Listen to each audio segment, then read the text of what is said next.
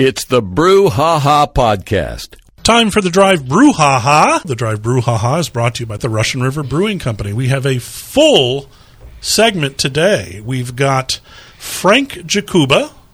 And Frank, tell us who you are and why you're here. All right. So Herlinda wanted me to come in and talk to you guys about cognac today. Because Herlinda, I believe, is in cognac right now. She was posting yesterday at Hennessy and at Remy Martin. And today we have Doucet here for you guys to taste in the room. And that is from the Chateau de Cognac. And that's a JZ brand. So we brought a VSOP, aged a minimum of 4.5 years, and an XO, aged a minimum of 10. And they're just magnificent products. All right. Well, let me introduce our other guests before we start tasting the cognac, and I forget who they are. From Anderson Valley Brewing, we've got Kevin McGee, President and CEO. Hi. Nice to be here. And the Brewmaster, Fal Allen. Welcome, guys. Well, thank you very much for having us. And how did Herlinda rope you guys in coming in today? We launched a Pilsner, which is for the first time in the 35-year history of the brewery is in national distribution now, and so she was pretty excited about it. And because she knows I love Pilsners. Yeah, That's there you go. And because we like cognac.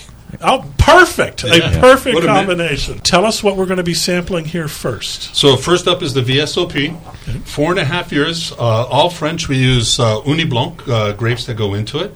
And so this is a minimum of 4.5 years old, all in Limousin oak. And you're going to find it in the stores around $50 to $65 a bottle.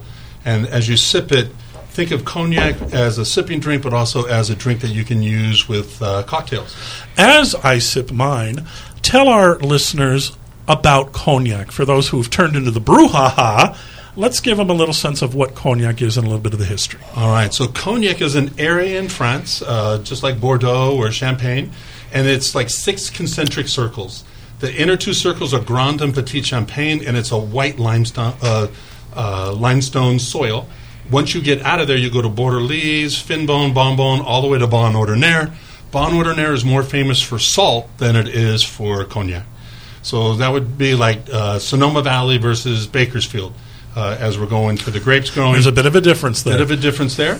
And then also to go with that, cognac wouldn't be here today if it wasn't for the Germans in World War II. They don't have cognac. They don't have anything like it.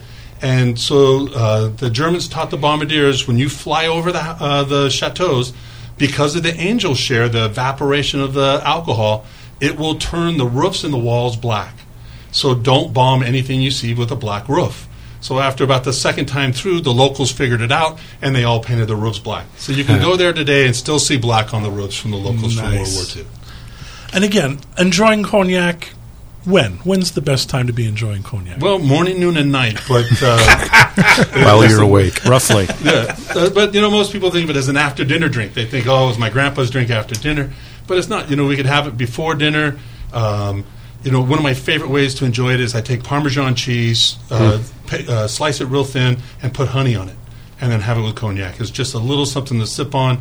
We sit in the backyard and talk. It's such a really nice product for you there. You can have it with fish. You can have it with different foods. With barbecue, it's just outrageous. But at the same time, put ginger ale in it and enjoy it. It's going to be 110 this weekend. If you're drinking straight cognac, your friends are going to play Frisbee off your head. So we want you to put a little something in there so, get you going.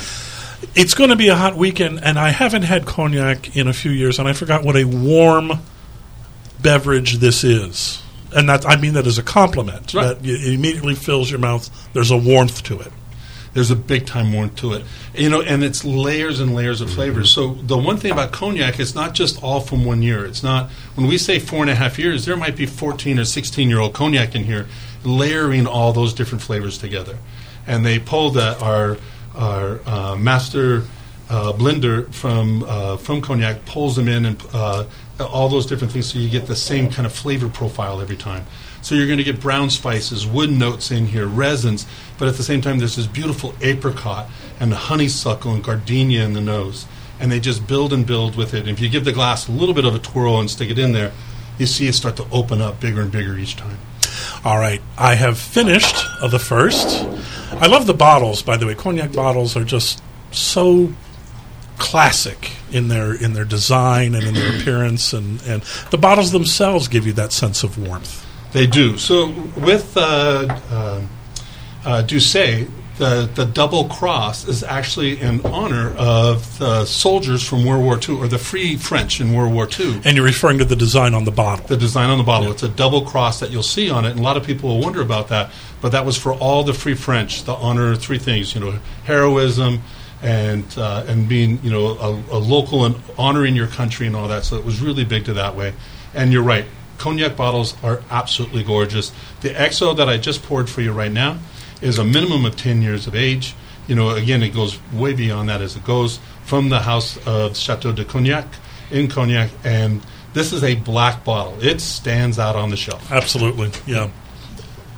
We are talking to Frank Jakuba, and he has brought in several cognacs to sample. Have our other guests had a chance to sample the second one yet? No, but we'd be happy to. I thought you might. The first one was fantastic. Wouldn't say no. As Frank said, multi-layered, really delicious. And cognac, just as a beverage, there's so much provenance, there's so much character and history and soul to it that it's just one of those aspirational things that when you get one, you really realize you've got something in the glass that is pretty special. So, and again, as you said, I've always thought of cognac as something an after dinner, a late evening, a special glass. But you say, pour some ginger ale in it and enjoy it anytime. Yeah. One of the most famous drink is the sidecar. Right? Mm-hmm. Sidecar. In fact, a sidecar is a really tough drink to make because the lemon is out of balance. But when you make a really good sidecar, they're world class. A French 75, have it with champagne in here. Mm-hmm. Yeah. And at the same time, let's make a tiki drink.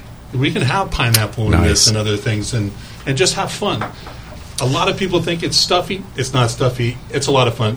Jay-Z would say, drink it how you want to drink it. Don't just listen to what the big boys tell you. Drink it how you want. We've been having a conversation with Frank Jakuba about cognac as a tribute to Herlinda, who is currently in Cognac, France. Thanks again to Kevin McGee and Fal Allen from Anderson Valley Brewing. Again, their website, avbc.com. That's it for the Drive Brouhaha.